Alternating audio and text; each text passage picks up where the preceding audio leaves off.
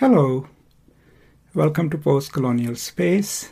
I'm Masood Raja, and today I'll briefly talk about a question that comes up every now and then in the comment section of the channel. And the question is whether or not one should read theory first or primary texts first. I guess most of the times these questions are coming from graduate students who are curious about developing sort of, a scholarly repertoire. And so the first thing I would like to say is that we should not make it as a dichotomy, theory and primary texts. If you watched any of my videos about theory, you already know that the relationship is dialectical. Right? Which means is that each informs the other. So I won't say there is a chronological method of first learning the theory and then getting to the primary text. In my own experience, you continue to learn theory as you read more and more. You develop, different ways of thinking the world, thinking about the text, while you're also reading your novels and your short stories and poems. So what ends up happening is as you write more and more and publish, you'll have an essay that is informed by a completely different theoretical grounding. And then 10 years later, you'll publish another essay and you'll realize, oh, my understanding wasn't so sophisticated then. So you add a corrective. Right? You basically admit that, okay, in such and such essay, I had argued about this point this way, but at that time, I wasn't aware of this way of looking at things. So let's see if I can augment it. Right? And so that leads us to, the ultimate sort of query. What does theory do? I have quite a few videos on it, but theory is an understanding, philosophical and conceptual understanding of the mechanics of the text itself, but also of modes of reading, modes of receiving. Why do I read a text the way I do is a theoretical question, even though it involves a practice, the practice of reading, right? So what theory does is it gives us the vocabulary and an understanding to unpack these questions, right? Now, one reason these questions come to me from Pakistan and India is because of the way the dissertation work is expected. A lot of literature dissertations, at least in Pakistan that I know of, are organized like social science dissertations. So what they require then is a methodology chapter, a chapter on literature reviews, and then going on to the heart of the project. Now, when you have a methodology chapter, then you're trying to explain these are the people I will use and this is how I will apply them to reach my conclusions. So that forces you to think of theory simply as a tool which forms part of a method. Now, if you were at liberty to write differently, then you won't have to name the theory. You will explain it, but you will say, I will perform a feminist reading of 3 novels, right?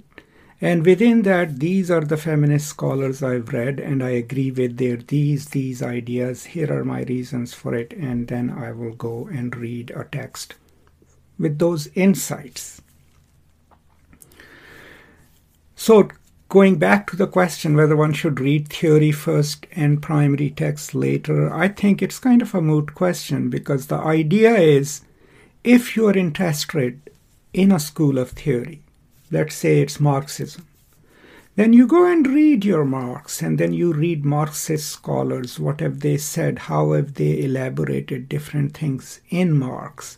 How have they built upon it? So by the time you have read everything, you have reached an understanding of Marxism and Marxian thought. Then that understanding becomes the way you look at things if you are inhabiting your Marxist self at that time. It is subjective because you have trained yourself to look at the world from a materialistic point of view, from a Marxist point of view. But beyond that, what you can say and cannot say will be determined by your theoretical grounding and your understanding of the world according to that theory, right? So what could be an example of it? Let's say a few years ago I published an essay on, and when I have time I will link the essay in the description, on Osman Sembin's God's Bits of Wood, right? It's a novel written in French, translated into English. It's about the Dakar strike of 1945, I think, right? So it is set in Senegal. So my reading of it, it was from a Marxist perspective. So that means I had to understand Marxism. But within that, I wanted to apply Frederick Jameson's concept. I'm sorry I used the term apply. I wanted to use Jameson's concept of ideology, right? And so I explained the concept in my understanding of it first. But then the theory enables me to read that text with that in mind. What is the ideology of this novel? What is it that drives the narrative and the lives of these people? And my idea was it's solidarity, right? And so then my quest became, how is solidarity built within the novel, right? So what did theory do? The theory enabled me to develop a way of looking at a text and the world, and that worldview enabled me to write something specific about a given novel.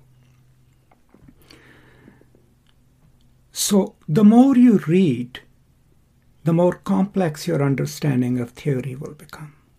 But the best thing that any reading and understanding of theory will do for you is that it would enable you to develop a worldview, right? And then you will take that worldview to look at the world and the text. There is a cautionary note here, and the cautionary note is do not get too deeply entrenched in your theoretical grounding, because then that will not leave any room for growth. So be eclectic, right? Read your Foucault, read your Derrida, read your Marx. And then when you are reading a text, ask yourself, why am I reading it this way? And then you will realize, okay, I have read Agamben, I have read his discussion of Zoe and Bios, and maybe that is how I am seeing these characters. Which ones are bare life, which ones are qualified life. So theory opens not just the vocabularies of expression for you, but ways of looking at it. But the important thing is to constantly remind yourself and ask yourself where you are in your philosophical and theoretical thinking, and why are you reading a text a certain way. So not to belabor the point too much, the idea is you don't first read the theory and then the primary text, or vice versa.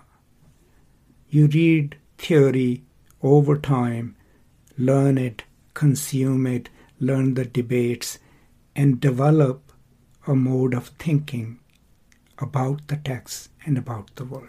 And while you're doing that, you also keep reading primary texts. You keep reading your novels, your short stories, your poems. You keep teaching them, knowing that at any given time, your opinion about a text or about a book is provisional, because it is dependent upon your own state of understanding things at that particular moment.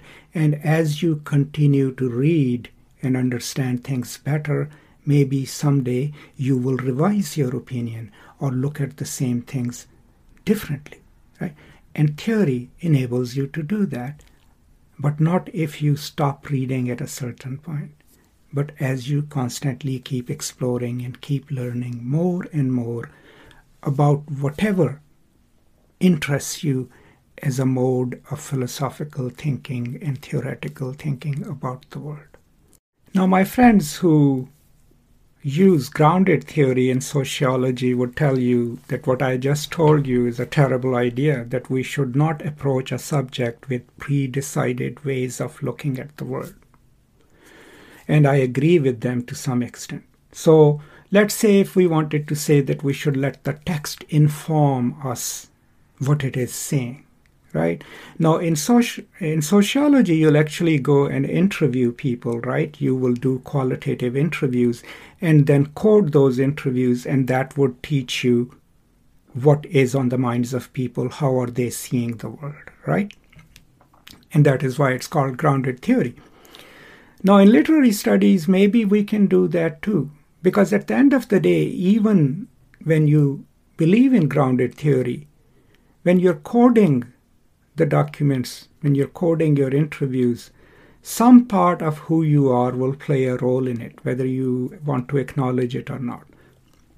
But in literary studies, as you read more and more theory, you will develop a more sophisticated and complex way of looking at the world, right? And you want that.